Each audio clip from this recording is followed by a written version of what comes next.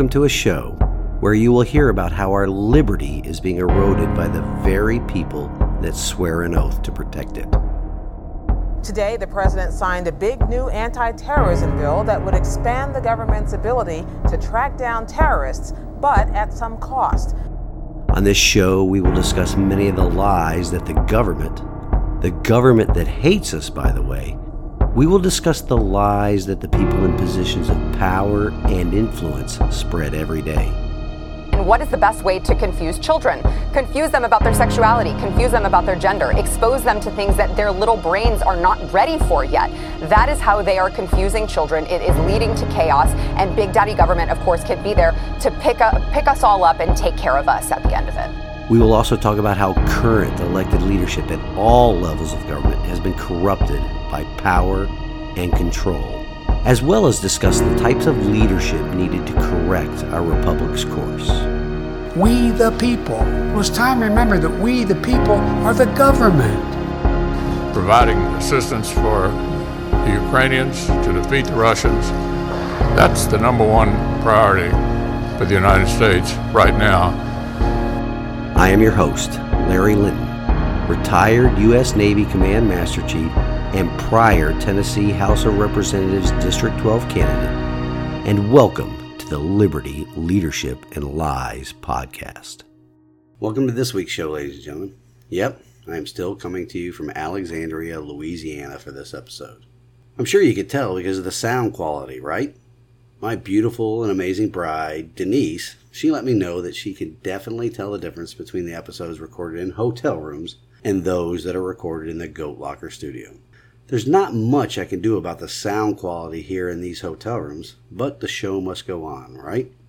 I believe it is much more important that I get these episodes produced and shared with the audience than to let the sound quality of these hotel rooms prevent me from recording these episodes. Once again, I would like to ask the audience to share this episode, as well as all previous episodes, with the people in your contacts list, as well as on all your social media pages. You can subscribe to the show on your favorite or preferred podcast platform absolutely free of charge. I don't have any advertisers, and these shows do not provide any income stream. That is how much I believe in this effort to restore our constitutional republic.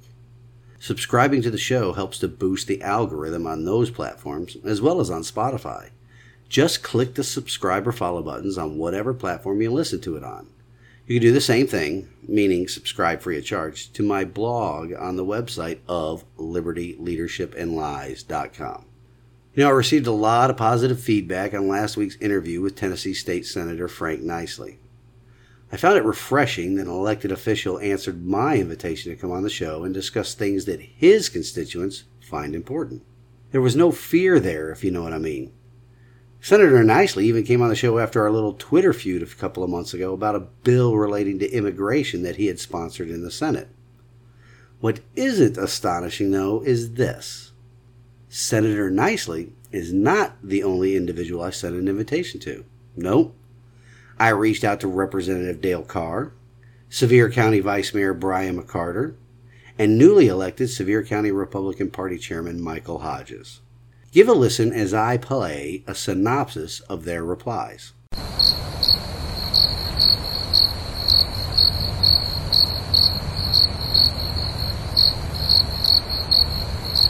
Yep, no replies as of yet, ladies and gentlemen. That isn't astonishing in the least, right? I will be reaching out to the two county commissioners that represent the district of Sevier County that I live in once I return home and see if they would like to come on the show as well. Those individuals are Mr. Todd Humble and Mr. Brian Delius. Their answers will probably be quite similar to Representative Carr's and Chairman Hodges, though. Same as the vice mayors.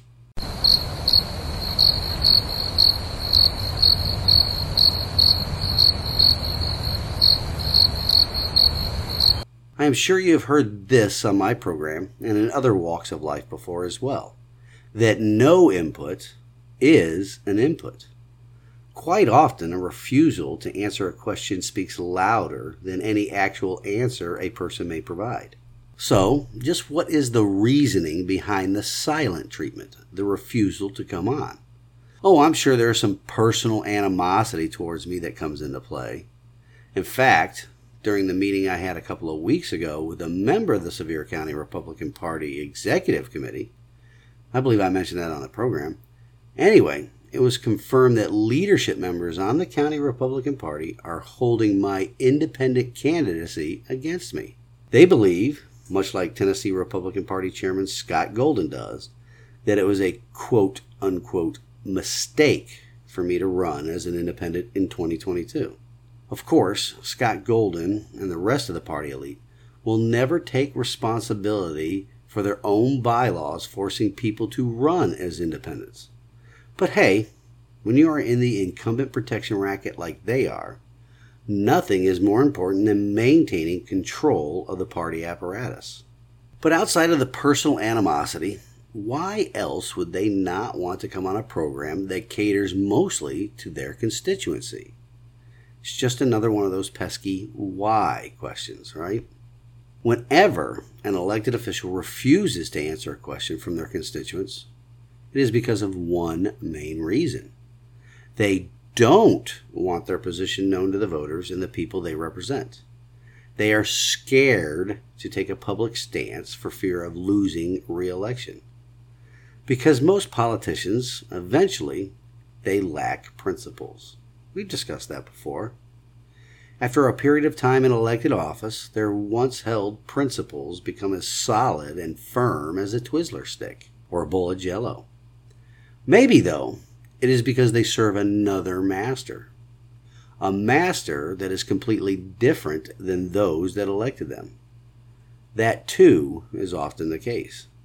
That master could be moneyed interests or other people that do not represent the people of their district. Maybe other people like the Speaker of the House, Cameron Sexton, or the rest of the GOP leadership team in the Tennessee House and Tennessee Senate. Geez, what would the possibility of that be? That would explain a lot of votes and actions by elected members of the Tennessee General Assembly. Once again, I will remind the voters here in Sevier County, as well as every voter across the country, just look up the campaign finance filings of the state and federal officials that are elected to represent you. Always follow the money. When you do that, you will know which way these elected officials will vote.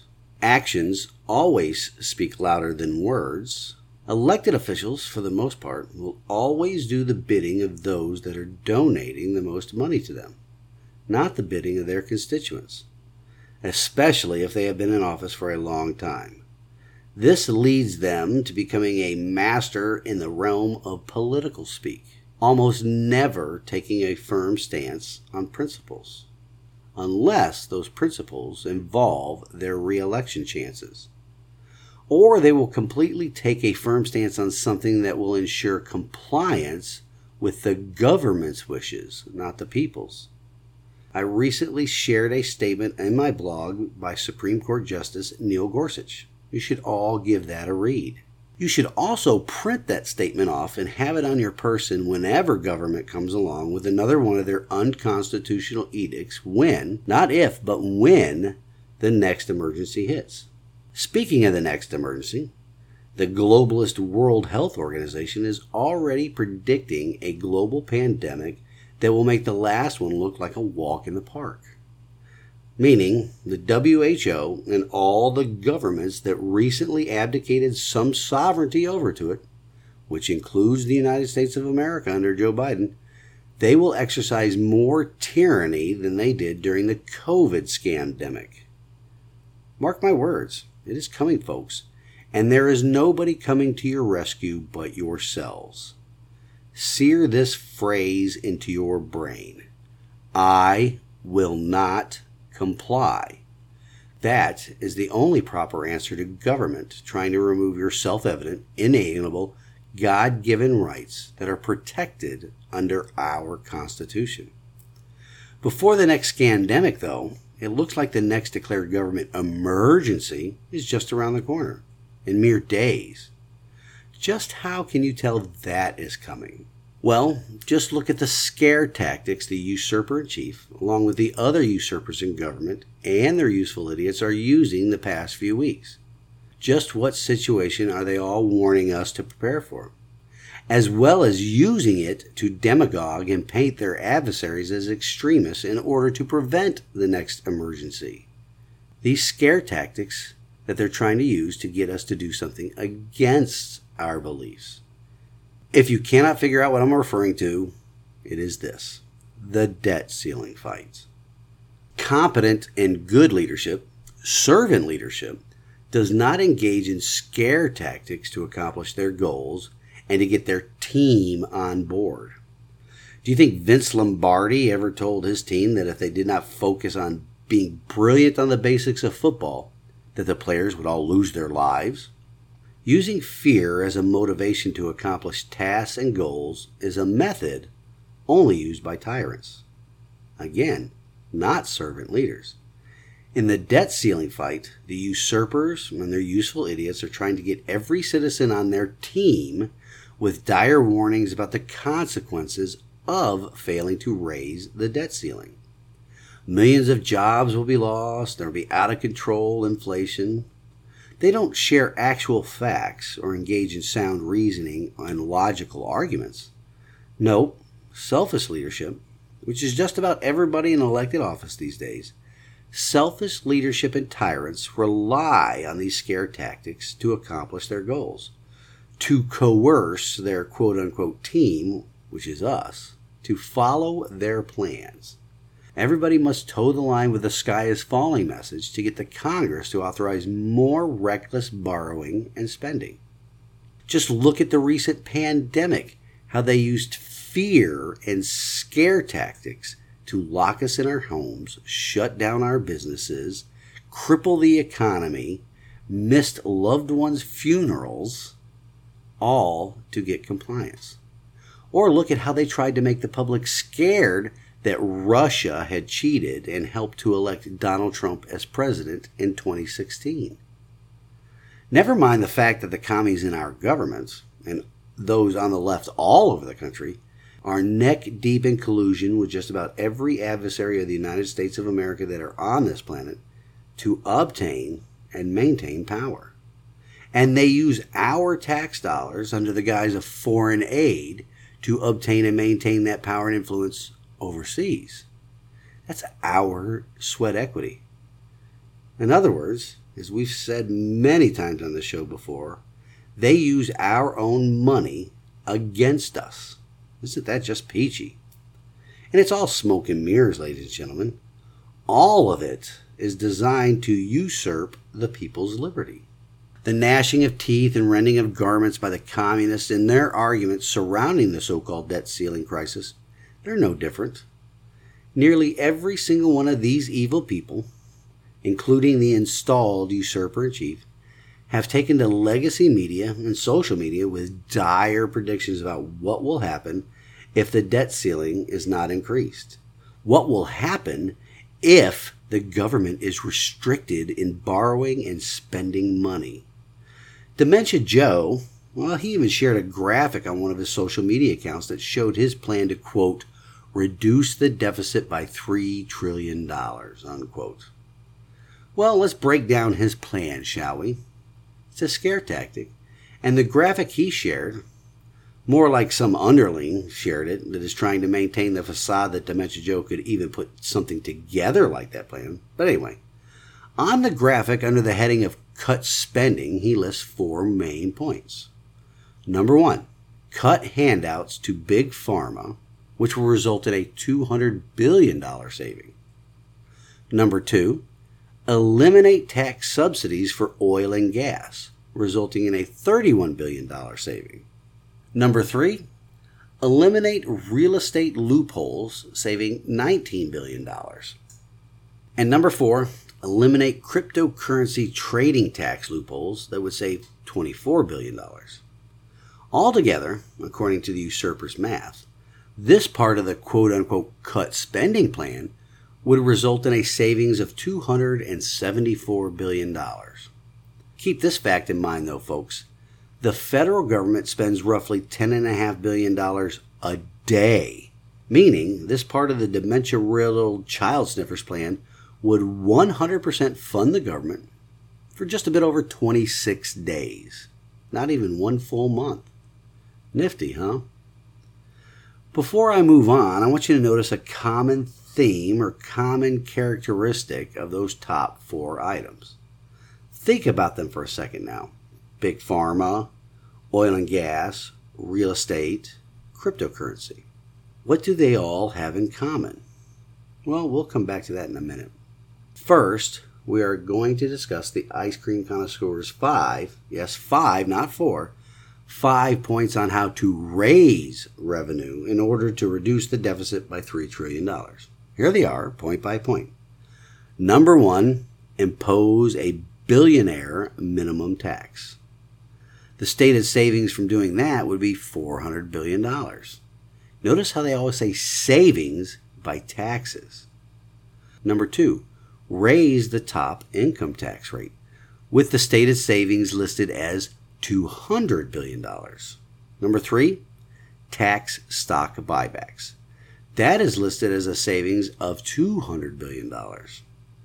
Number 4, raise taxes on large corporations.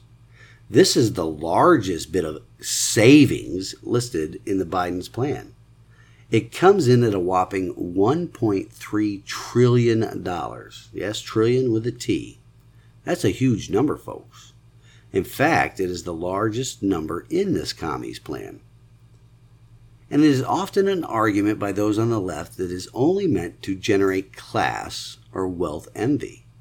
It plays well in the socialist minds. More on that in a bit. The final point is very interesting, though. Number 5 is listed as imposing a global minimum tax, generating $500 billion in savings. What exactly is a global minimum tax, you may ask? Well, I'll explain that in a bit as well as how it will backfire on the plan to raise revenue. But the 5 things I just listed, the last 5 that are part of the Biden's plan to reduce the deficit, they all have a common theme as well. Do you know what the common theme is with those 5 items? Did you figure out what the common theme was among the first 4 as well? Well, the common thing among the first 4 is this. They are all part of the private sector of the U.S. economy. Sure, there is some government regulation involved with each of them, but they are all part of private sector wealth generation, which is always part of the commie's plans. Destroy private sector wealth generation, then swoop in to take over that little part of the economy, all for the public good.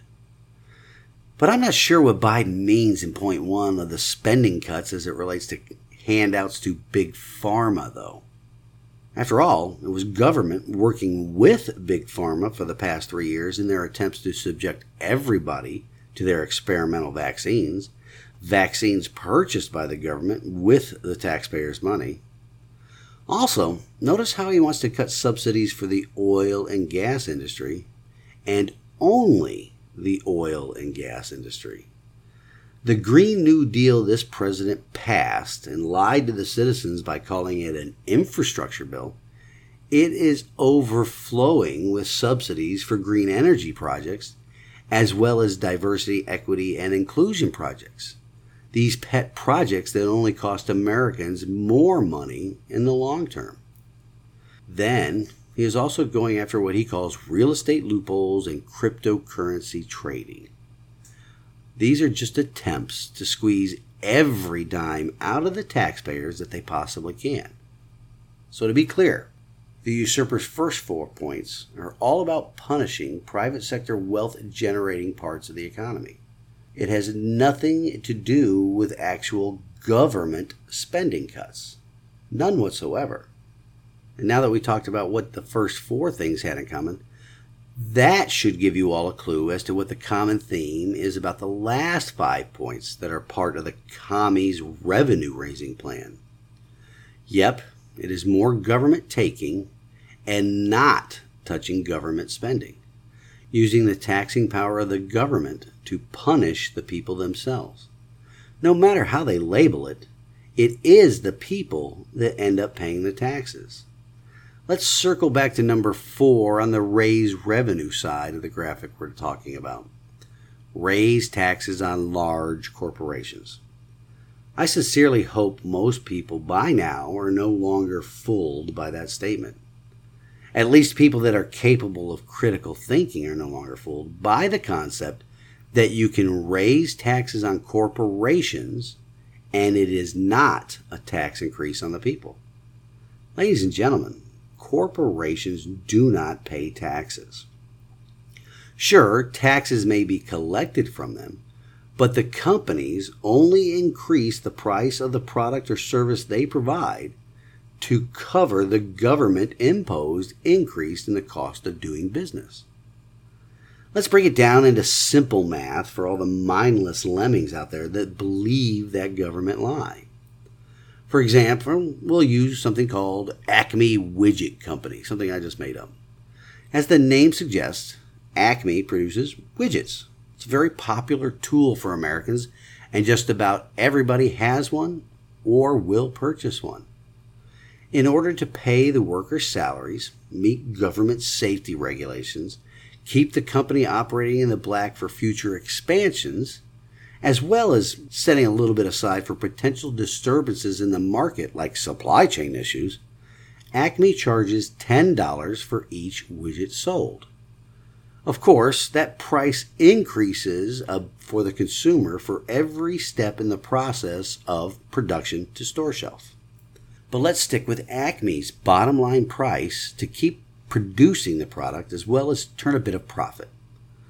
Along comes Joe Biden and his cabal of commies with the wealth envy argument that gets everybody up in arms over the fact that big companies like Acme are not paying their quote-unquote fair share of taxes. All of which enables and prods the Congress to pass a tax increase in the corporate tax rate. Let's just for arguments and simplicity's sake say the increase is 10% in the corporate tax rate. Easy enough number. So what is 10% of $10? Well, that would be an even dollar. Well, if Acme pays the tax solely on its own, it cuts into the company's bottom line. If the trend continues, where the company is paying the increased tax rate on its own without raising prices, pretty soon Acme starts to shed some production capacity, both in tangible assets such as assembly line equipment, along with the employees needed to run the equipment. It also cuts into Acme's ability to expand its market share, as well as other assets. Well, companies that do that are doomed to failure, because it is a never-ending spiral where they go from operating in the black to operating in the red. The spiral ends up bankrupting the company and they close permanently. What person or persons go into business knowing they will purposely fail? Not too many, I would guess. So what is the solution to keep Acme being a viable company? Well, that tax rate increase is added to the cost of the product. Acme then starts to sell their widgets for $11 to cover the cost of the tax increase. It keeps them on the path of profitability and possible expansion with a net zero effect on their bottom line. That $1 cost increase makes it through all layers of production to store shelf, leaving the consumer to pay for the tax increase. Acme isn't paying it. We are, if we want to pay the new price. Companies, they're not paying that tax increase. Now, there is another way this could play out that will have a negative effect on the government's plan to increase revenue as well. If we don't pay for the new price for Acme's widgets, absolutely nobody wants to pay the new price. What happens then? Again, it is a negative effect on Acme and the consumer. Because of a loss of demand for Acme's widgets, the company goes out of business. The owner shutters it permanently, and they'll do something else that leads to the discussion on number 5 here in a bit. But what happens when Acme shutters its businesses here in the U.S.? Well, a bunch of people are now unemployed, and the business goes elsewhere. These people that are now unemployed, guess what? They don't pay any income tax. And the company, well, they move elsewhere to a country that does not participate in the global minimum tax agreement, that is a globalist scheme to squeeze every penny they can from any business that wants to set up shop in those countries. The global minimum tax, it's an agreement between 130 plus countries to charge a minimum tax on any company that does business there. A completely communist way of thinking, right? But the global minimum tax is not happening in every country. And those countries that do not participate in this global agreement, well, they are setting themselves up to have businesses relocate there. That's a win for those countries, but a loss of jobs and the resulting revenue for those countries that have agreed to participate in that tax and spend scheme. All in all, Biden's plan is meant to usher in socialism and punish capitalism in our nation, making us poorer and more in debt than ever before. Because, even with the loss of revenue, our government is too addicted to its spending habits, and it won't change, unless there is a quote-unquote intervention and they are forced into withdrawal for their addiction. A way to do that is to not raise the debt ceiling, forcing the federal government to live within its means and shed unnecessary and unconstitutional spending. Don't believe the lies that we won't pay our bills because the debt ceiling isn't raised. The government generates enough tax revenue to pay the interest payments on its debts. Government revenue doesn't fund interest payments and funding for all of its liberty-eroding pet projects, though. And the usurpers, they would rather default on interest payments than implement any cuts to their vote-buying and influence peddling schemes that only put the taxpayers under more and more of a debt burden. That is why they are screaming the loudest about raising the debt ceiling and using scare tactics to get the people to push their elected officials into some sort of compromise. The House of Representatives already passed some sort of compromise bill, so it's just up to the Senate and the President to deal with it. But they won't. Realize this, ladies and gentlemen. Any compromise, though, puts more generations of the citizens into debt bondage. It is time for the spending-addicted government to quit cold turkey, go through the withdrawals, and come out stronger on the other side. It won't happen, but it is necessary. Both parties, Republican and Democrat or Communist, they will hammer out a compromise, and only the politicians will be the beneficiaries. Once again, the citizens will suffer, though. Do not let the scare tactics work. They are a tool of tyrants. Communicate often and strongly with all of your federal elected officials. Tell them no increase to the debt ceiling. Congress needs to get its spending under control. That's it for this week, ladies and gentlemen, and I truly hope you enjoy the show. Once again, if you did enjoy the show, please share it with everybody in your contacts list, as well as on all of your social media pages. Also, you can subscribe to the show on Spotify, Apple, Rumble, YouTube, and many other platforms as well. It's totally free, and it helps to boost the message. In closing, we have this week's wisdom from God's Word, and today it comes to us from Psalms 34:4.